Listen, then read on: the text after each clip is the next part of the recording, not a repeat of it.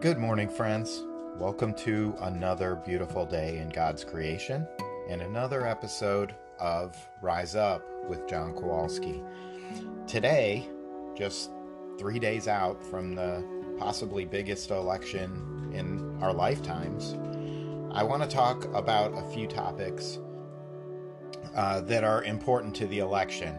I'm going to work through this quickly because it's a lot of information, but I think it's important, and it's the issues that you possibly are most interested in, because they're definitely the issues that I've been most interested in, and the issues that I've seen people struggle most with, whether Christian or not, but especially Christians these days.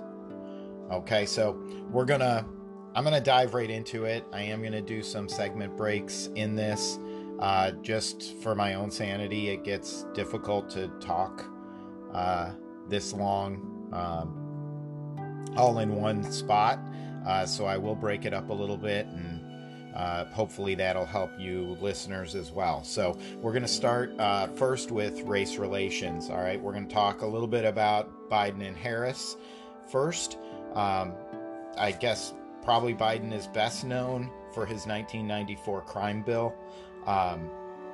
Harris, her track record as an LA prosecutor, news reports, both left and right, have claimed that between Biden and Harris, they're responsible for locking up more young black men than any two people in American history. There is no criticism about their stance on crime now, specifically due to rioting and non-peaceful protests. There was no criticism until the polling told them that the riots seemed to be helping Trump, and then they started coming out with pushback against violent protests. Biden denied that Antifa even exists, claiming they were just an idea in the debate against Trump. Harris has been promoting the Minnesota Freedom Fund, which resulted in rioters being bailed out to commit more crimes. They certainly have not been the voice of reason in this. Now, I'll grant you, and we'll get to Trump in a minute, but he hasn't exactly always been the voice of reason either, with commentary like when the looting starts, the shooting starts, and stuff like that he's said. Not well thought out. I still believe that he should be having his handlers and his public relations people work with him on his Twitter account instead of it being live fire. But it is what it is. We know who he is, and we know what he says, and we know that the policies that he comes up with are more in line with Christian beliefs and biblical standards than his opponents. That brings me to my next issue under race relations, is critical race theory. The left holds to this critical race theory. In case you don't know what it is or haven't done a lot of research into it, it recognizes that racism is ingrained into the fabric of the system of American society. The individual racist need not exist. Now, keep that in mind for a minute. The individual racist need not exist. To note that institutional racism is pervasive in the dominant culture. This is an analytical lens that critical race theory uses in examining existing power structures. Critical race theory identifies that these power structures are based on white privilege and white supremacy, which perpetuates the marginalization of people of color. The major themes in critical race theory that they use to promote this is storytelling, the use of narrative to illuminate experiences of racial oppression. Storytelling is the use of narrative to illuminate experiences of racial oppression. I think we know what narrative means, right? It means I'm going to tell you my version of the story, and it's going to be the only version you hear, so you will eventually believe it. There is storytelling, narrative, and truth are not walking hand in hand in our society these days. Second is revisionist interpretations. U.S. civil rights legislation was not passed because people of color were discriminated against. Rather, they want us to believe that it was enacted in order to improve the image of the United States in the eyes of third world countries that the U.S. needed as allies during the Cold War. Never in American history have we needed third world allies. We bail out the third world on a consistent basis with funding for education and resources and helping them to build water systems and things like that in third world countries. Certainly we've never needed third world countries to come to our aid, especially in the Cold War with Russia. We were the forefront of that pushback against communism. Next, intersectional theory. The examination of race, sex, class, national origin, and sexual orientation, and how their combination plays out in various settings. How the needs of the Latina are different from the needs of a black male, and then whose needs are the ones that get promoted. Intersectional theory is not a very far step from segregation. Okay, if we start treating every person differently and separating them into racial, gender, sexual orientation categories, we're just resegregating our society, but we're using more separations.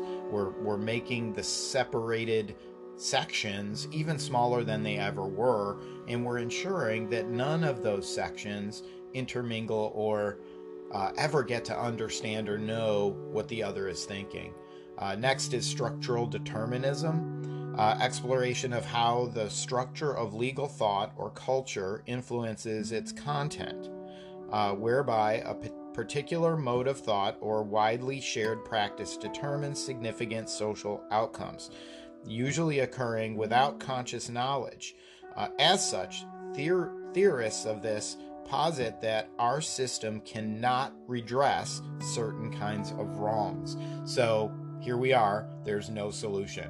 So we have a problem, there's no solution, and the Democrats are telling us they're the only one who can fix it, but they're also still telling us that there is no solution.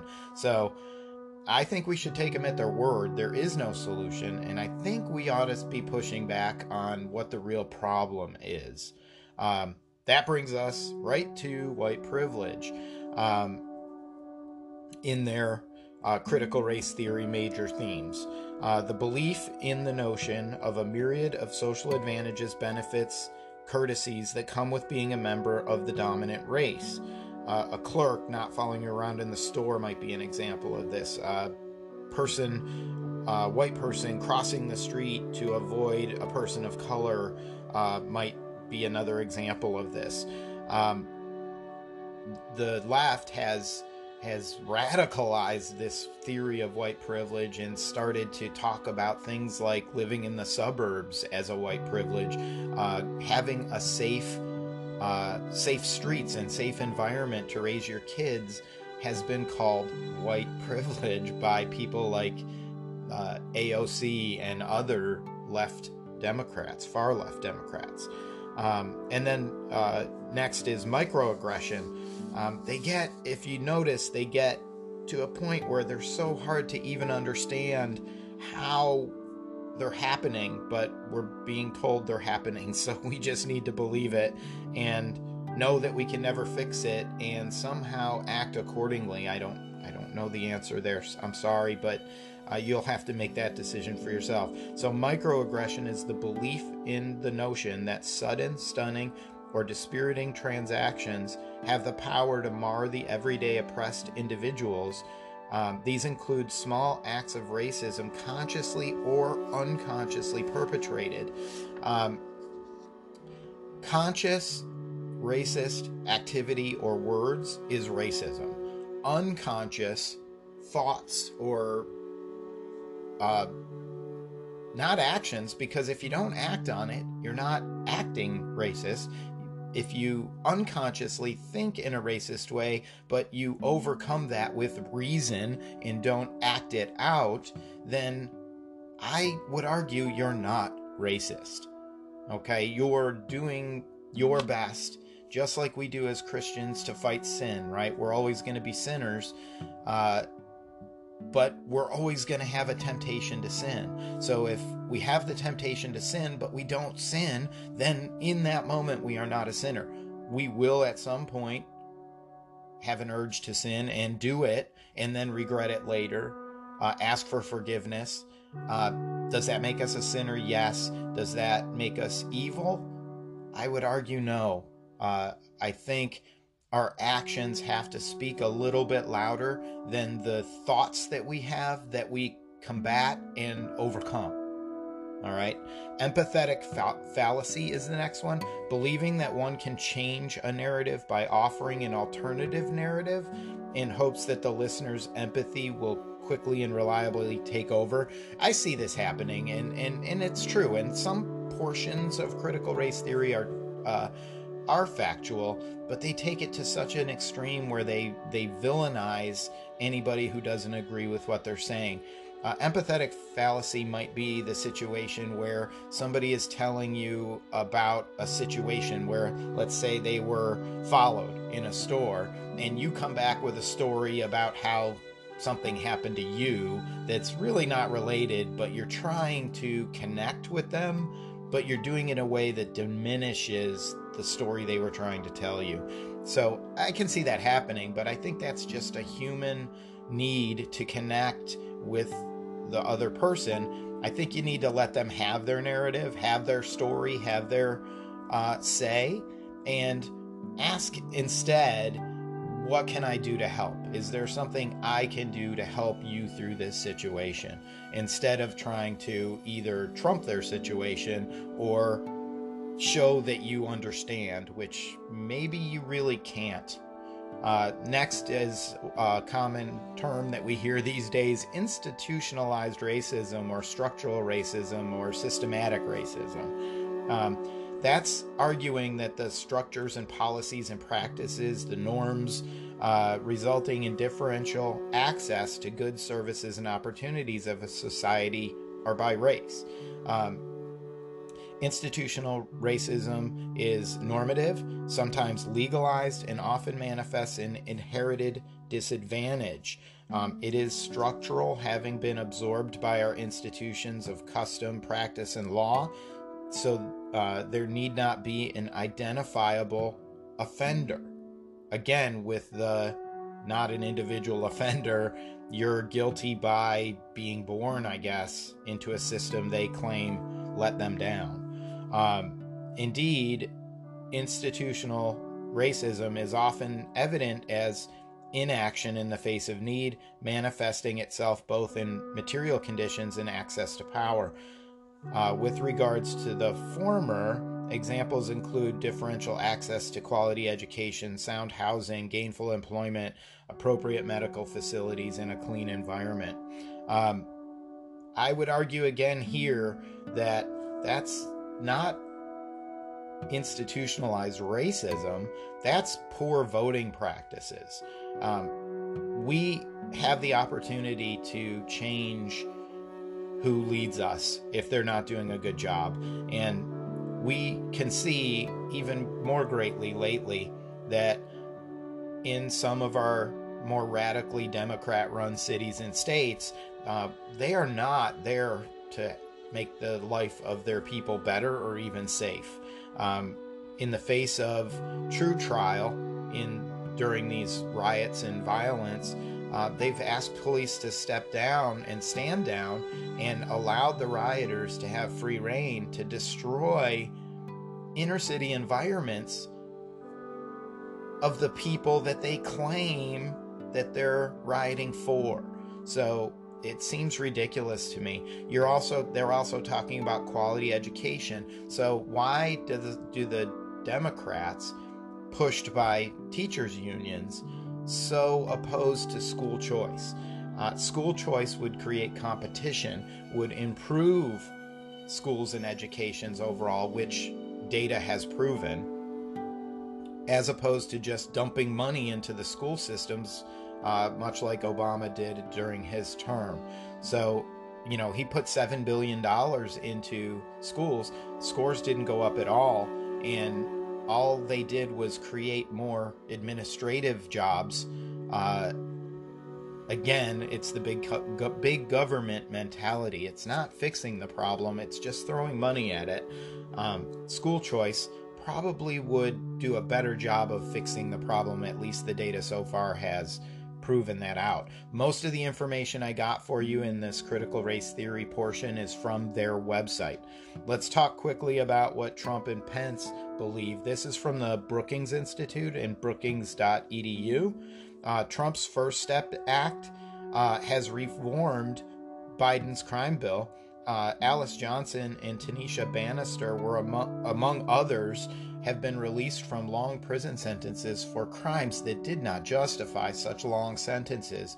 But the Biden crime bill did require them minimum sentences. Both of them spoke at the Republican National Convention. So if you didn't have a chance to hear them, please Google it or look on YouTube. I'm sure their speeches are there. Trump has offered the National Guard to cities that have violent rioting and increased crime for months, but the governors in those cities, all Democrat governors, have resisted because it's an election year, and they're afraid that if the president affects change in these cities and calms them back down, that it's going to be to his benefit in the polls or at the polls. Other things that he's done in regard to fighting crime in the cities more fairly. Operation Legend, which was named after a 4-year-old boy, Legend Taliaferro, who was killed while sleeping in his home in Kansas City. He also threatened to cut city and state funding to jurisdictions who are allowing, supporting, or ignoring the violence. He named New York, Minnesota, Chicago, not Minnesota in general, but Minneapolis and Portland in those cuts. He's saying that if you're going to allow your city to be burned down, the American taxpayer should not have to pay to rebuild it. He's currently fighting Pelosi's additions to the stimulus package, which would allow cities who are being poorly run and allowed to be burned down some $375 billion of condition-free bailouts for their fiscally irresponsible choices, and only sets aside $175 billion for further testing and treatment and other health-related expenses. I'll get more into that a little bit later because I do have a section on stimulus and why there's a fight over it. Trump did remove critical race theory training from government agencies. Russ Vought, the director of office management and budget, cited reports of executive branch employees being taught in these classes, these critical race theory classes, designed to educate employees about white privilege and other concepts, that virtually all white people contribute to racism. So again, they mentioned multiple times that it's not an individual thing. Your individual choices and beliefs are irrelevant. You're racist anyway, just by your skin color. And I'm pretty sure that's the definition of racism. Judging somebody by their skin color and not by their actions. That's the definition. These types of trainings not only run counter to the fundamental beliefs for which our nation has stood since its inception, but they also engender division and resentment within the federal workforce. And as these same classes are put out to the rest of the world, we're going to see more of that separation. In the next segment, I'm going to talk about foreign policy and maybe start to get into the economy. So I'll be right back.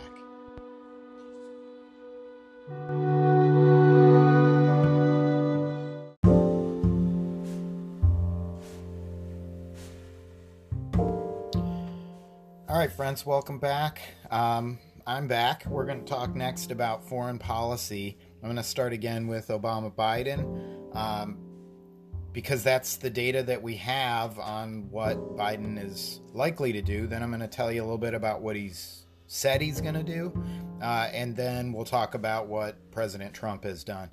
First of all, Obama-Biden, they demonized Israel. They failed to move the embassy to Jerusalem as they promised.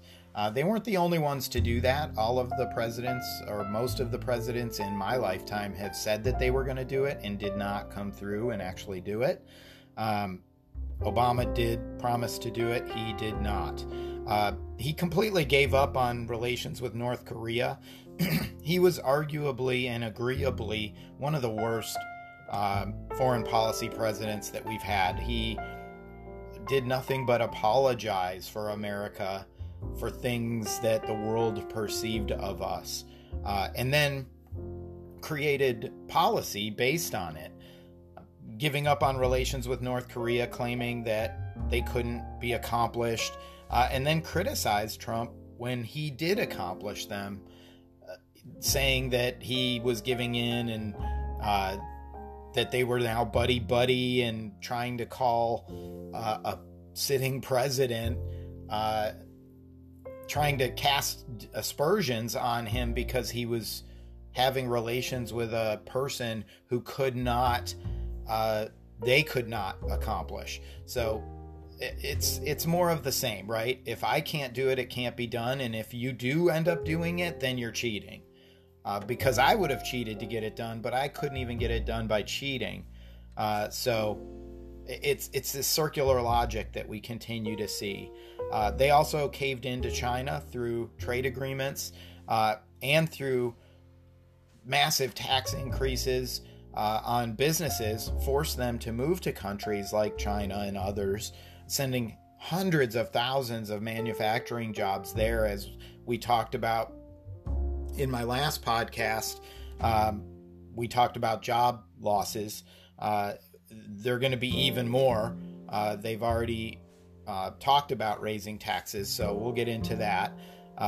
So a lot of those jobs went to China when President Trump came back into office. He's been tough on the world. He's forced the world to pony up their fair share, including China, which has gotten some pushback from China. And of course, the left jumps on that and says, oh, he's making an enemy out of China. Sorry, they're not really our friends. The best we can hope for is a working business partner in certain areas. But we do not need our manufacturing jobs going there. We need them here.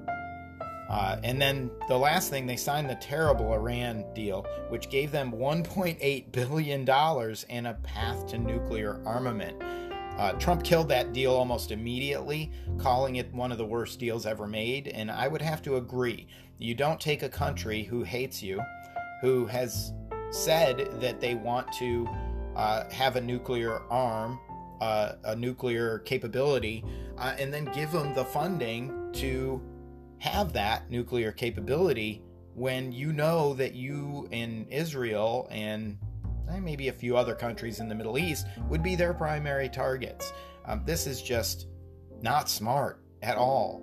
Biden, it personally, or in his talking points and during the primary and during the debates and rallies, has criticized Trump's relationship with North Korea, which, while still strained, they haven't fired a missile over Japan since having negotiations with President Trump.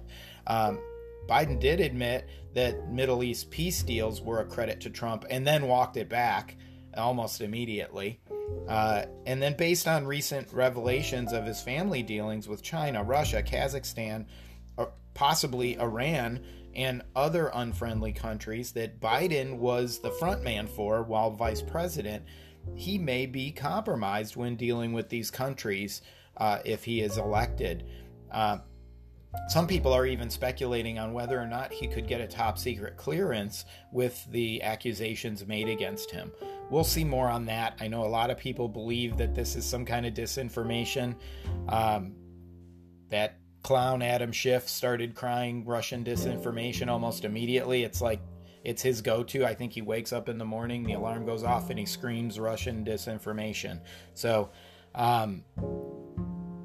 we'll have to see more on this, but it looks like the emails and all of it are credible. We just don't know to what level Biden was complicit or involved at this point. So we'll wait and see on that one. Trump, on the other hand, moved the embassy to Jerusalem, recognized the Golan Heights, has done amazing work stabilizing the Middle East by eliminating the Islamic State Caliphate.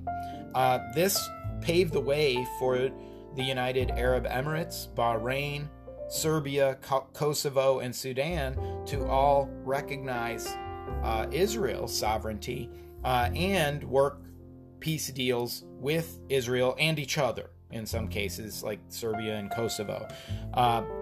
He's been nominated now for 2 or 3 Nobel Peace Prizes because of it, which is incredible. This is the president they claimed in 2016 would get us into numerable wars and would be the downfall of American civilization through war. Not only has he not started a war, but he's preventing wars throughout the world right now. Trump got involved with North Korea when they were testing missiles and firing them over Japan. We talked about that briefly. He didn't softball Kim Jong-un, and he was criticized for it, but they haven't had missile tests since. At least not over Japan or anywhere where it would put anybody else in danger. I don't think they've had any.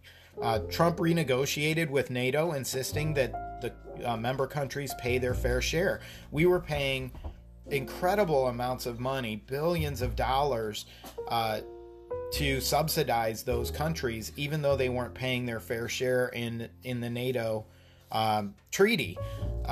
He forced them to step up and pay those bills, which paved the way for the tax cuts that he was able to give to the American people and American business. So that money didn't just disappear. It went back into our government and allowed us to not have to pay so much as the individual citizen, because the countries that we help on a daily basis were picking up their own tabs a little bit more. This Secretary General Jens Stoltenberg said, "This is unprecedented progress with NATO. It's making NATO stronger in general, too." He said of the 4.6% spending hike by the member nations in 2019. Not us. We paid less because they ponied up more. Stoltenberg also noted that by the end of 2020, those nations will have spent $130 billion more since 2016, the year Trump was elected. This $130 billion, as we discussed, allowed for tax cuts and things like that. The Democrats attacked Trump for, quote, destabilizing relations with allies. I would argue that our allies, if they want to be allies, need to be full allies and fully on board. They need to be paying some of their own way. And then finally, we talked about Trump killing the Iran deal, which paved the way for those peace treaties. Next, we're going to get into the economy. I'm going to start with taxes in a Washington Post online article by Heather Long. She kind of outlined some of Biden's tax plans and initiatives and what they were under Obama. So I'm going to try to do this side by side, so bear with me, so that I don't want to confuse everybody, but I want you to get the kind of information that matches up, okay? Biden's plan will raise taxes up to 39.6%, will cap itemized deductions at 28%, capital gains benefits would disappear above $1 million. It does hike up the child tax credit to $8,000. Corporate tax rate goes back to 28%. He floated a Social Security payroll tax raise up to 12.4% that would potentially be split by the employer. So that's more taxes on our employers as well. Biden would also revert the exemption to $5 million on state taxes. And I'll get into what it is now when I get to the Trump side of it. There was a meme about Biden instituting a 3% property tax across the board. I did a bunch of research into this, and I'm no lawyer, but I find that it's largely false, or at least misleading, to say that he would institute a 3% property tax across the board. First of all, it's illegal for the federal government to levy taxes other than income tax, which is outlined in the 16th Amendment. The same amendment prevents the federal government for levying such across-the-board taxes in the states. Could they circumvent the 16th Amendment? Sure, they could pack the court, which they've threatened to do, and they could use the Supreme Court to basically sidestep or even overturn the 16th Amendment, but they would have to do something like that. They could also legislate out the 16th Amendment, but they would need votes to do that. You would have to put a whole bunch of Democrats in office in Congress so that they could pass it legally, but we know that that's not the Democrats' plan. Their plan isn't to pass laws that are unpopular to the people. They know they can't do that. That's why they fight so hard with these Supreme Court nominations, because they can pass things through the Supreme Court that the voter would never agree to. Second, they could force states and counties to enact the tax themselves under threat of pulling federal funding. Once the state or jurisdiction were to comply, now they're getting that additional revenue. The federal government could reduce the amount of funding that they're giving to the states by that same amount, and then the federal government has that money. So they didn't take it directly from the people. They took it from the states and forced the state to take it from the people. So this is a legal loophole at best, but certainly one they could try to do. Trump, in his Tax Cut Job Act of 2017, leveled out the top tier individual rate at 37%. Remember, we mentioned Biden wants that at almost 40%. Capital gain, limited certain itemized deductions, but raised the standard deduction. So there weren't as many things you could itemize, but he raised the standard deduction. Also, on the top tier individual rate, in his second term, Trump has said there would be a 10% tax cut for middle income taxpayers. It's right now at 22%. It would go down to 15%. That's for middle income, not the highest tax rate, but middle income. In the second term, on the itemized deductions issue, he would extend this benefit beyond the 2025 deadline that it has now. Third, capital gains would be protected still. Biden has said he was going to throw that out and kick it back up. Benefits would disappear above $1 million. In Trump's second term, he would reduce tax rates for capital gains and create capital gain tax holiday for a limited time. Don't have any time limits or anything on that yet, but it's certainly better benefit than eliminating it, which Biden has said he would do. The maximum child tax credit is $2,000. Remember, Biden wants it at $8,000. In the second term, Trump says that the child tax credit would require a Social Security card to get the benefit. Right now, a lot of that tax money goes toward illegal immigration or people that aren't in the country legally, which is something that the Democrat Biden side wants to expand. The corporate tax rate would stay at 21%. Biden, as we said, wants it at 28%. But we did not lose that tax revenue. Remember, we made up for it in changes with World Trade, NATO, all of those deals, the USMCA, which we'll talk about, also brought more money in. If you remember, when Trump's Tax Cut Job Act went into effect, companies moved back to the U.S. Companies already in the U.S. raised wages and even increased 401k matches and benefits for their employees. His second term plans to keep the same, encouraging economic job growth. It's one of his big staples in his plan to rebuild the economy to better than it even was before the pandemic. He has no plan to change or reduce Social Security, despite all of the rhetoric you hear on campaign ads and in debates. He recently issued an executive order postponing Social Security tax from September 1st to the end of the year, and has said that the reprieve could be permanent. I know that's been widely criticized. That's scary to hear Social Security could be affected that way, but you have to understand that Social Security is at the beck and call of Congress, of specifically the House of Representatives Finance Committee, who has dipped into it and used it for many things, including illegal immigration. So if it's going to be mishandled and misused, and it's not going to be around when it comes time for me or my children to claim any of it that I paid into, then I would rather he does something else. The Tax Cut Job Act doubled the estate tax exemption to $10 million until 2025. Biden has said he was going to drop it back to $5 million. In his second term, Trump wants to extend that step up beyond 2025. And then on education, Trump wants to incentivize contributions to state-authorized organizations offering scholarships with a tax credit for such donations.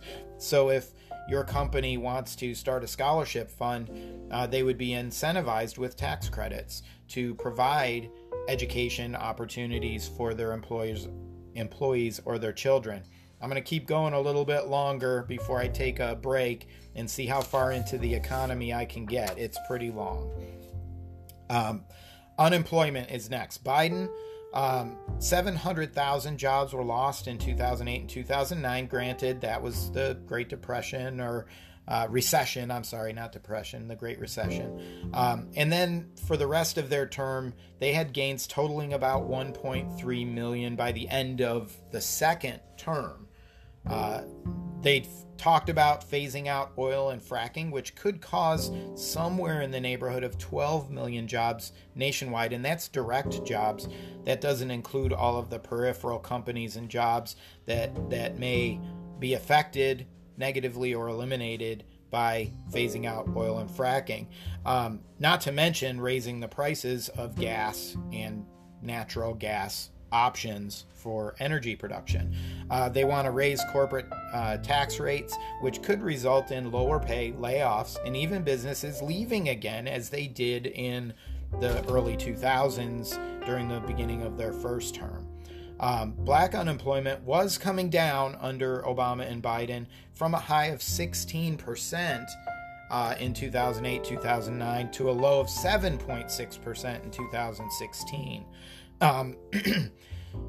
Trump, on the other hand, showed gains of 600,000 jobs in the first 3 years. The pandemic did affect 2020, of course, so that one's a little sketchy. By August of this year, 48% of the 1.4 million jobs lost to the pandemic between February and July had returned. So 48% of the jobs lost this year have already returned. Trump will keep American jobs here with fair tax rates for corporations and continued focus on energy independence while reducing greenhouse gas emissions even further. We talked about this a couple of podcasts ago with the Green New Deal. We've lessened our greenhouse gas emissions more than any other country in the world. Black unemployment continued to decline to 5.4%, which was the lowest in history before the pandemic. Hispanics, Asians, and women in general also hit lows in unemployment under Trump prior to the pandemic. The pandemic did hit some of these groups pretty hard with furloughs and layoffs, peaking at 13% unemployment in August. But those numbers are already dropping again and are significantly affected by the CARES Act and the Unemployment Plus program that allowed people who were unemployed to stay on unemployment unlimited and make actually more in a lot of cases than they were making working, disincentivizing them to go back to work to jobs that are really needed right now. I can attest to that myself. It's been very hard to fill 2 open positions at my company. We finally got them filled, but it took months to find 2 people who were wanting to come back to work and ready to do so. Economic growth under Biden and Obama, there was 1% growth in the first term. That's when the Great Recession happened. Biden continuously claims that the economy was booming under Obama and himself. But economists say that it was slow to moderate recovery at best. It did improve to 2.3% and peaked at 3.1% in 2015, but declined again after that a little bit, but still was positive. Middle class income declined due to the Great Recession from $58,000 average household income to under $56,000. And didn't bounce back in the 8 years completely. The stock market started at 1417 in 2007, tanked at 805 in 2008, rose to around 2100 by the end of 2016 as America emerged from the recession. Certainly not booming, but positive, so we'll give credit where credit's due. Trump had increases in his first 3 years of 2.2, 2.3, and 3.0% growth in those first 3 years. Obama only topped those numbers in 3 of his 8 years. 2020 is projected at negative 6.5% by the Federal Reserve due to the pandemic. But the numbers just released 2 days ago show that 33% growth from where it was. Now, granted, you can't just take that 33% and say, wow, we're talking 2 and 3%, and now we're talking 33. Remember, we lost huge in the first half of this year. So if you lose 30% and gain back 33%, you didn't really gain 33%, but it's an enormous turnaround in a short period of time. So don't let the media fool you into thinking that these numbers are shady in some way. They're not. When factored out annually, that 33% translates to about 7.4% annualized, which is still more than double any previous year, right? Trump's highest was 3.4 and Obama's highest was 3.1. Okay, so middle class income is next. Under Trump, it's been up from that 56K area where it was to about 63,000, largely due to tax cuts on individuals, which estimated somewhere in the neighborhood of $6,500 back to the average family. There's been a lot of pushback on campaign ads about people saying that their tax return is lower than it was under Obama. Of course it is, because you're paying less taxes. Anybody who judges their success based on how big of an income tax return is not a good financial manager, okay? You're giving the government your money to hold for a year for free, and then you're asking for it back. If you make a mistake on your tax return, the government gets to keep some of your money, okay? I would trust that the people listening to this podcast would do a better job of using their money, investing their money, and making their money grow than the government does, because they're not making it grow at all for you. Any money they make on your money, they keep. You only get back the principal that you paid in. So you should be paying as little as in taxes as possible. As you should be filing a tax return that ends up as close to zero as possible. So these campaign ads are just shockingly ignorant. Stock market. It started at 2,100 when Trump took over, approximately. It steadily rose to 3,300 until the pandemic drop in early 2020. Kind of dropped back to where it was, 2,100. That's why you see all those memes and posts about how even after the pandemic, our stock market is no worse than it was at best under Obama. It's true. The numbers show it. It has rebounded since to 34.44, which is higher than it was pre-pandemic in August, despite continued pandemic shutdowns and even some of them getting worse. I'm going to take this break now, and we'll talk about Pelosi's stimulus agenda, and then we'll get into trade and healthcare. They won't be as long of topics, but they're important, and we need to know what we're voting for. Thank you, and I'll be right back.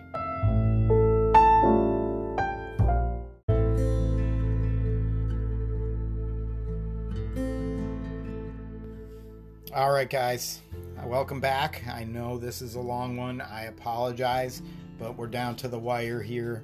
The election is in 3 days, and I really pray that we get this right. So I'm going to get right back into it. I'm going to work quickly, and hopefully we can get this done without too much more of your time. We're going to talk about now the Pelosi stimulus agenda. We've heard a lot about it. She keeps claiming that Trump's holding her back.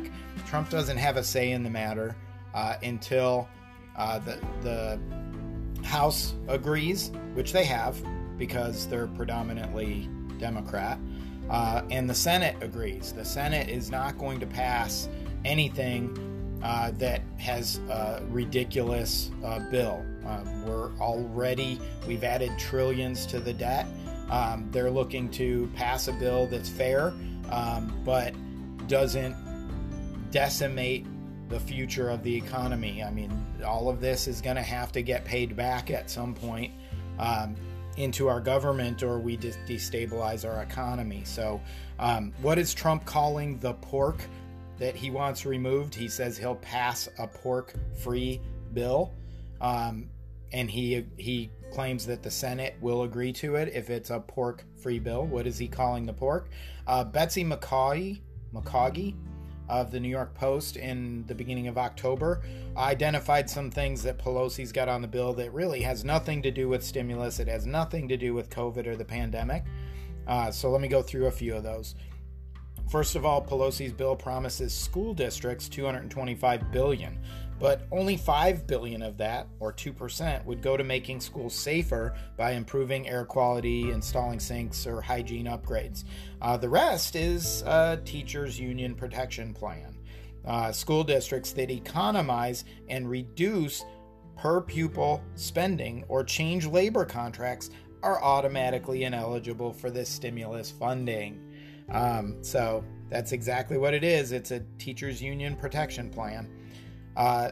It also allocates $417 billion to state and local governments with no strings. I talked about this before. The numbers vary from article to article.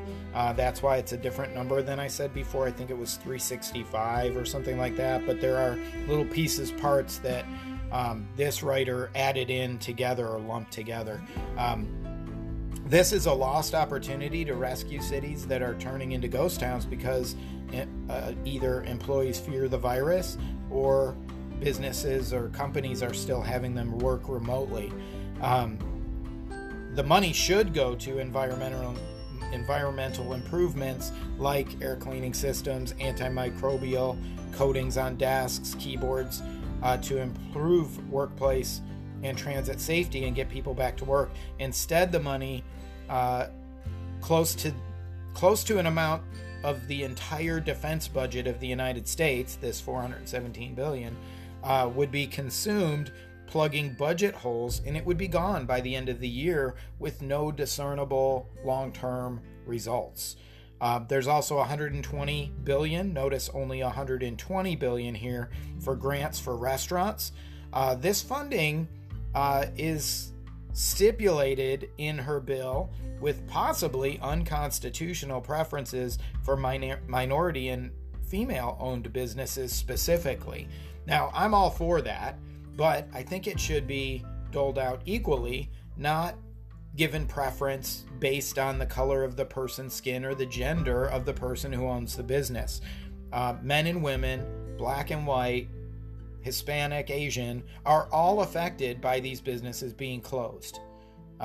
So many restaurants with this stipulation would see no help, which could affect up to 160,000 jobs or more across the country. Actual COVID-related funding, 200 now, hear this correctly, 200 million for vaccine awareness campaign, 20 million to upgrade Centers for Disease Control and Prevention's disease early alert system, which completely failed in this situation, and 500 million for a nursing strike force for quick response when nursing homes are hit with COVID-19. I think most of the states, with the possible exception of about 6, including ours, kind of figured out how to handle the nursing home thing. Let's not shove positive patients back in there. Instead, facilities were available. Trump sent a hospital ship to New York that was never used, and they were putting COVID positive patients in nursing homes. College dorms could have been used for this. They were all closed at the time. They could have been used and cleaned before schools went back. There was also $5 billion for community development block grants that the bill labels as flexible resources. In other words, this would be kind of walking around money for local politicians. They could do whatever they want with it. So, in case you were wondering why Trump is so against Pelosi's stimulus bill, it has very little to do with stimulus and COVID, and very much to do with the radical left social reorganization agenda. Trade is next. I'm going to go quickly through this one. It's important, but I'm going to focus on NAFTA versus the USMCA. We talked about earlier a little bit, but some basic tenets of it are that auto components built in the US, Canada, or Mexico would receive zero tariffs as long as 62.5% of them were made in these three countries. That's up to 75%. So forcing manufacturers to produce more in these three countries would benefit them with zero tariffs. U.S. dairy products can be exported into Canada's dairy market. Used to be 1%, now it's 3.6%, helping our farmers. There was no automatic ending date for NAFTA. It was unlimited. USMCA has a 16-year limit with a renegotiation date after 6 years. So we can look at how's it working, what's not working, and we can tweak it so that it's to the best benefit of all three countries. They call it de minimis levels for duty-free shipments. Into Canada specifically went from $20 to $40. So there's less customs, red tape, bureaucracy, up to $40 shipments.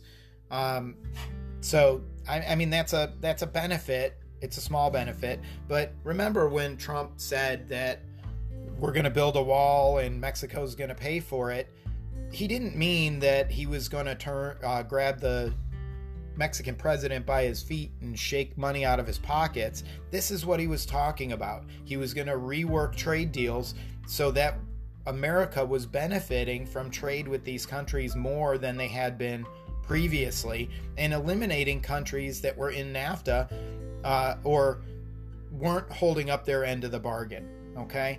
Biden and Pelosi both agreed on camera that USMCA was better than NAFTA.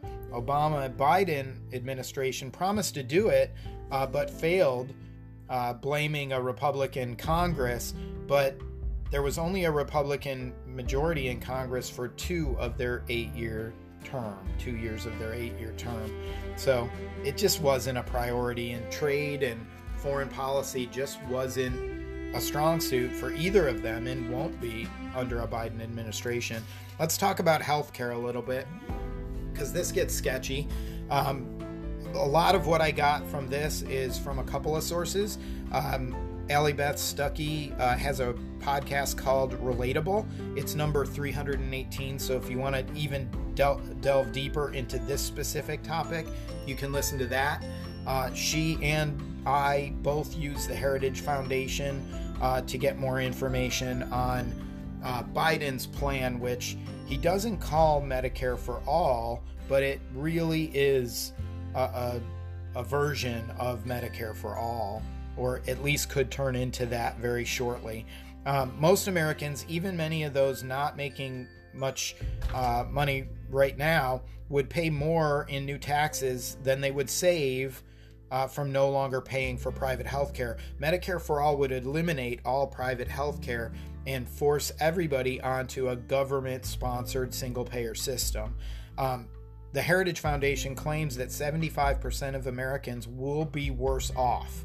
Okay, income after taxes would shrink by an average of about $10,554 a year. Now do the math. What are you paying into your corporate or your company sponsored healthcare plan, or whatever healthcare plan you're using? What are you paying into that on an average year?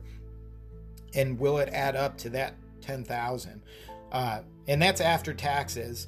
Household income would decline by almost $6,000 per year in switching from employer-based to government-sponsored healthcare.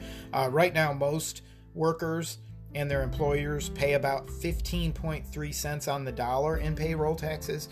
Medicare for All would require an additional 21.2 cents on every dollar that every American earns to fund it, to pay for it.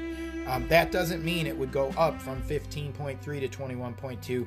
That means an additional 21.2. So 15.3 to 36.5. Okay? So think about that coming out of your paycheck every month, instead of your little measly deductible for your, or not deductible, but principal for your insurance. The plan would abolish private coverage and force everyone onto the government plan, which I mentioned. There's more taxes, which would be less disposable income. They gave some examples on the Heritage Foundation website. A family with 2 children, $97,000 income, the tax rate would go from 25.9 to 47.3, costing them over $9,000 in income. A single person with $41,000 income, the tax rate goes from 30 to 51.6, a $3,500 plus loss per year. A single mom with 2 kids making $32,000, barely making ends meet, the tax rate goes from 5.6 right now under Trump's tax plan to 29.2. Potentially $1,500 to $2,000 loss for that person who definitely can't afford it with 2 kids at that pay rate. So Medicare for All would make most Americans worse off financially, not better off. Robert Moffat, PhD at the Heritage Foundation, wrote an article called Sacrificing Public and Private Health for Medicare for All in January of this year. He talked about the affected people. We have about 30 million currently uninsured people, which is less than 10% of America's population. And those are the people that we're always hearing about we need to get health care for, right? That's what all of these Bernie and Biden and AOC, that's what they're always crying about, that there are Americans that don't have health care. Well, 15 million of those Americans are already eligible for coverage under Medicaid, or the Children's Health Insurance Program, or ACA, which is Obamacare, but do not enroll. 4 million more are eligible for employer-sponsored insurance but do not enroll, especially since Trump removed the individual mandate. The fine/tax if you don't have coverage that Obama instituted, the Supreme Court overthrew. At least 4 million more people are here illegally and thus ineligible for any type of medical coverage under current law. And then 2 million have annual incomes that exceed 400% of the federal poverty level. So whatever they determine is the poverty level, multiply that times 400%, and if they make that or more, they're not eligible for ACA insurance. They need to buy their own or provide their own or get it through their business. 2.5 million uninsured who are poor Americans who live in states that didn't expand Medicaid, so they're not eligible in their state. This problem can easily be solved through targeted measures without destroying all existing coverage. So basically, out of that 30 million people, only about 2.5 million want coverage that can't have it or don't have it. That would be an easy fix for our politicians to get them insurance. They could form some kind of insurance coalition which combines them, much like our companies do, to get a lower rate for those 2.5 million uninsured, or find a way to subsidize rolling them into Medicaid that is offered in many other states for low income. The cost of Medicare for all, they estimate in the first 10 years it would cost the American taxpayer $54 to $61 trillion. That's in 10 years, so about 5 or 6 trillion a year. The Sanders Medicare for All plan would cut medical providers' rates by an estimated 40% below private reimbursement. So hospitals and doctors would make far less money helping everyone. Right now, they get very little for helping people on Medicaid, but they make up for it by what they get from the insurance companies for helping people who have private insurance. So it balances. There would be no balance. They would just take massive pay cuts and layoffs. This would inevitably mean increased wait times, longer delays, and denials of care that you hear as criticisms of all of the countries that have this type of system, like Canada, England, countries like that. Okay? Look it up. Don't trust me on it. Check it out. Current Medicare, covering only about 15% of Americans, loses tens of billions of dollars annually. They estimate it at roughly 10%, or $50 billion, the Heritage Foundation estimates, in waste, fraud, abuse, or improper billing, according to the Government Accountability Office. So the government office that's in charge of determining how much waste there is says it's up to 10%. So add that 10% onto that 54 to 61 trillion. All right, because that's the amount of waste that will get tacked onto it. Small clinics would definitely disappear. They wouldn't be able to charge enough for their services to pay their people and stay in business. Profits that are used for research and innovation would largely disappear. Innovation and research would be fully dependent on government grants. But if this Medicare for All system is as mismanaged as Medicare for 15 million is, there isn't going to be any money for grants for research and development. So that would disappear potentially. And the world health would decline if America was out of the business of medical innovation.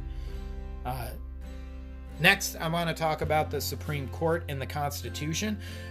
Again, Allie Beth Stuckey had a great interview with Ted Cruz. He also did an interview with Mark Levin on Fox. You can probably get that on YouTube or on Fox's site recently, talking about his book, One Vote Away, which really delves into Supreme Court decisions, specifically ones that were 5-4 that if the court were packed, or if the court goes the wrong way, one seat, one vote on the Supreme Court could change the way we live completely. I'll talk a little bit about a few amendments in situations. I'm going to start with the First Amendment, right? Freedom of speech, freedom of religion. We all hold this one dear to our hearts, right? Freedom of expression, freedom of religion, freedom of speech. At least I would hope we do. The landmark case Citizens United versus FEC in 2010 charged that Citizens United produced a film that was anti-Hillary Clinton on pay-per-view. During the original oral arguments, the Deputy Solicitor General, Malcolm Stewart, representing the FEC, argued that under Austin versus Michigan Chamber of Commerce, the government would have the power to, now lean in, the government would have the power to ban books if those books contained even one sentence expressly advocating the election or defeat of a candidate, and were published or distributed by a corporation or labor union.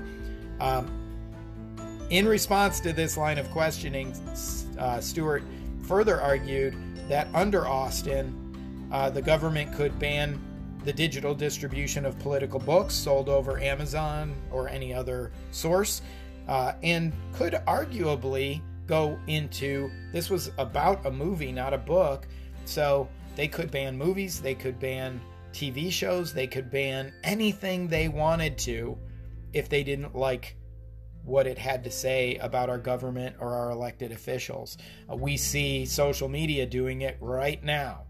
Okay, we see Twitter and Facebook either fact-checking us with false fact-check information or deleting our accounts and tweets outright. They deleted the whole New York Post story that broke the Hunter Biden scandal. They blocked their account for multiple weeks leading into an election. So next, Second Amendment. Near and dear to many of us is the right to bear arms. In District of Columbia versus Heller in 2008, Heller was a law enforcement officer in D.C. and carried a gun for work. But D.C. law prohibited him from keeping one in his home unless it was disassembled and trigger locked. What's the point of having a gun for home protection if you got to put it together while you're being invaded? The activities, and this is a quote from the findings, the activities that the amendment protects are not limited to militia service, nor is an individual's enjoyment of the right contingent upon his or her continued or intermittent enrollment in the militia. So they basically ruled that it is an individual right. The government was arguing that this only related to militias, and we don't need militias, so individuals have no rights under the Constitution to keep and bear arms.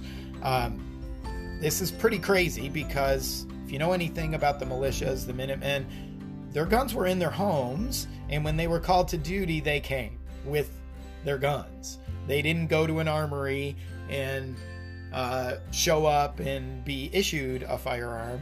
They had their own. So in both of these cases, 4 justices argued that the amendment guarantees no such rights, that the government does have the right to ban books or speech, and that the government absolutely has the right to prevent individuals from keeping and bearing arms.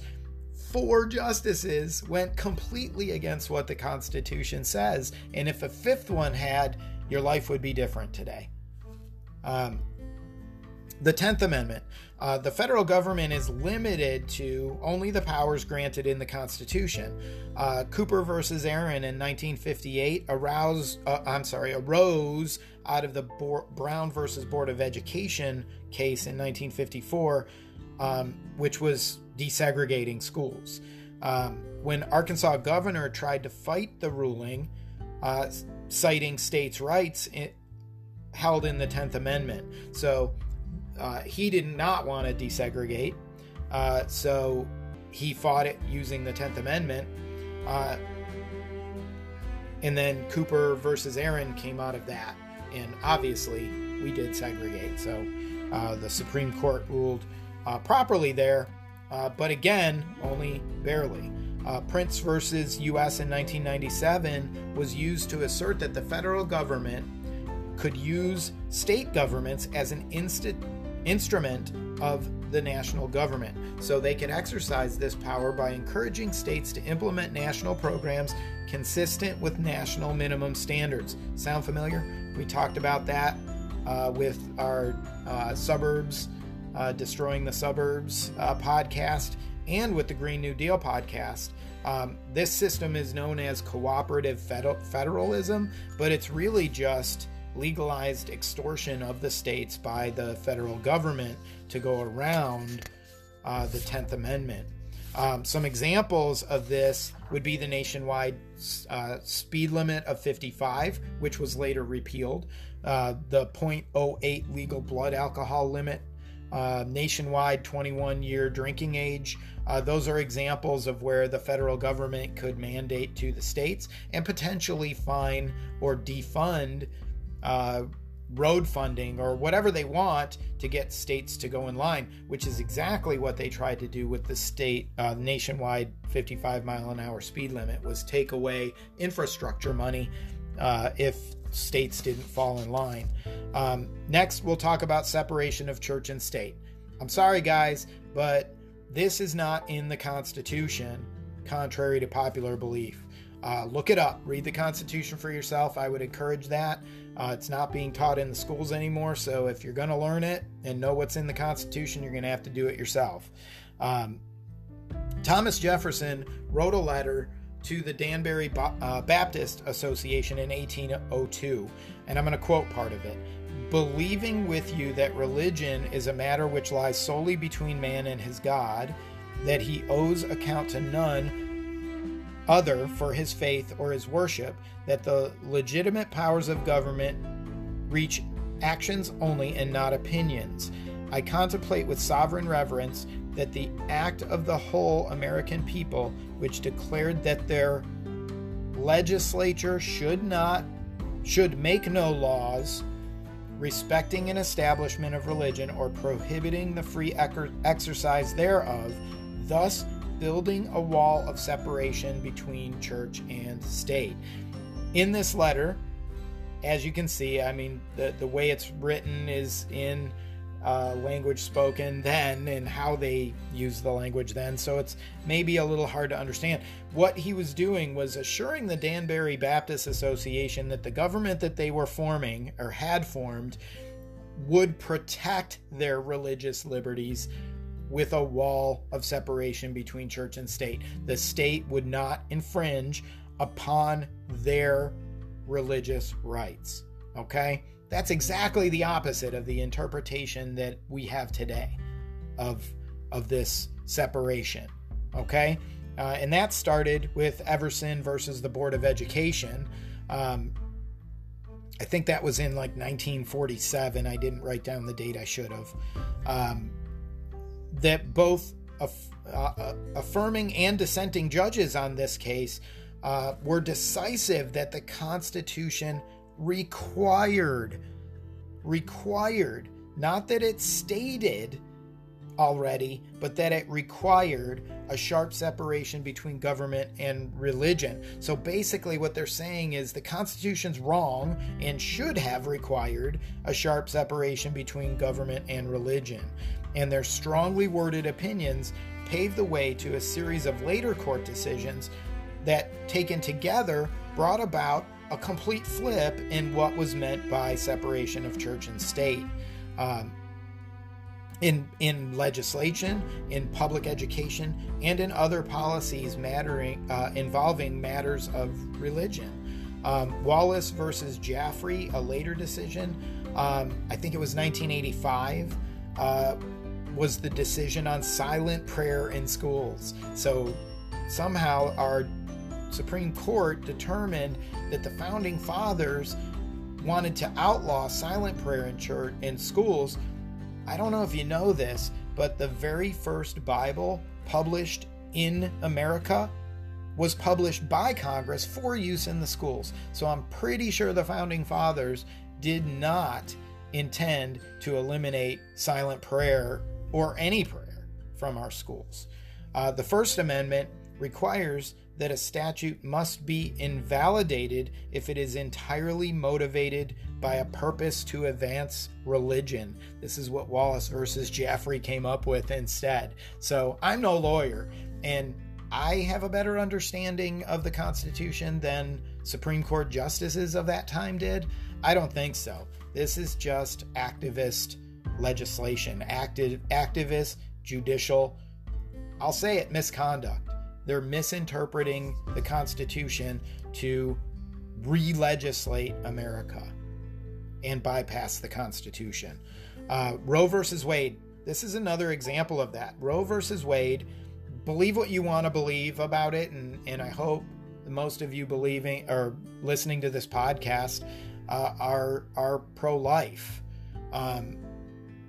But Roe versus Wade, the Supreme Court should have never been involved in this. This should have been a legislated issue, and it was, until the Democrats decided we're never going to get popular vote on this, so we're going to have to find another way.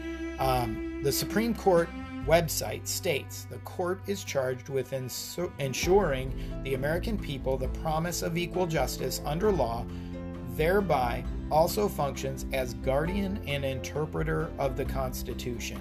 That's their mandate. Abortion is not and never was a constitutional right. It's not in the Constitution. So what do we do if we want to change something that's in the Constitution because we believe that it's a new issue in our society that didn't exist in the Founding Fathers' time? We amend the Constitution. In order to do that, we have to legislate. But legislation takes agreement, right? If you don't agree with your congressman, your representatives, your senators, you vote them out. And that's what was happening. When they came up with these radical ideas, they were getting voted out and they were getting voted down. So they bypassed it. And when they felt that they had a court that was appropriately activist, they launched into action. It should have been legislated. It wasn't. The court, they took advantage of this activist court and got it forced on America. If it were to be overturned, we hear a lot of stuff about outlawing abortion, abolishing abortion. That's not what would happen at all. It would revert back to the states to determine their own course forward. And I don't know where we are as a country on this. I think we're well more than 50% of our country doesn't believe in it, that believes that all life is sacred, and that a fetus is a human life. But I'm sure there are states that would instantly pass this bill for themselves again, and I know there are states that probably wouldn't. The Democrats, the radical left, doesn't want to have any part of this legislation. They are threatening to pack the court because they didn't get their way. The president did exactly what the Constitution calls for him to do. He appointed a replacement nominee, and the Senate did exactly what the Constitution says they're supposed to do, and they appointed that nominee, who is eminently qualified, by the way, which everybody seems to forget. So since radical left has immediately, when she was announced and appointed, packed the court. Almost to a person, they all said it. So that's their answer. They're going to, if they get power on Tuesday, they're going to increase the number of justices in the Supreme Court to give themselves an unimpeachable majority. and then that's it. It's going to be over. And what could be the possible results of stacking the court? We could have more laws like this passed against us. We could lose our First Amendment. We can radically change or lose our Second Amendment. The 10th Amendment could be reworked to force states to accept government policies like abolishment of school choice and critical race theory and whatever else they want to force on the states. They could rewrite the 10th Amendment so that the states would have to comply. It's bad. It's legitimately bad, all the things that can happen. We've heard them say that they want to abolish the Electoral College. Basically, abolishing the Electoral College would eliminate the middle 2/3 of America from having any say in their lives. Their vote will never again count. We are not a democracy. The 51% was never intended to rule over the 49. We're a republic, a democratic republic, but everybody has a voice because of the Electoral College. The other thing that may be affected is the Senate. Right now, the House of Representatives is population-based representation, and the Senate is equal representation for every state. So each state has 2 representatives. This is to make sure that the smallest states have some say and recourse in our politics. They've talked about adding DC and Puerto Rico as states, knowing that they are likely to be blue or liberal states. That would ensure or at least slant the favor in their direction in the Senate. And if they don't get their way that way, because that's a lot of legislation for them to pass through to get the 2 states added, they will just turn the Senate into a representative, population-based representative body like the House of Representatives is. So all of these things could happen and could result in drastic changes to the way we live our lives. I've seen a lot of people say it's not Trump versus Biden, it's America that's on the line. Okay, I get it. Trump's sometimes a tough pill to swallow. He says a lot of things that you wish he hadn't. I feel like he's been much better lately about it. Maybe he's starting to mellow a little bit on how he chooses his words. I don't know, but I would take the doctor with the bad bedside manner and the impeccable skill over the doctor who has a great bedside manner who's incompetent.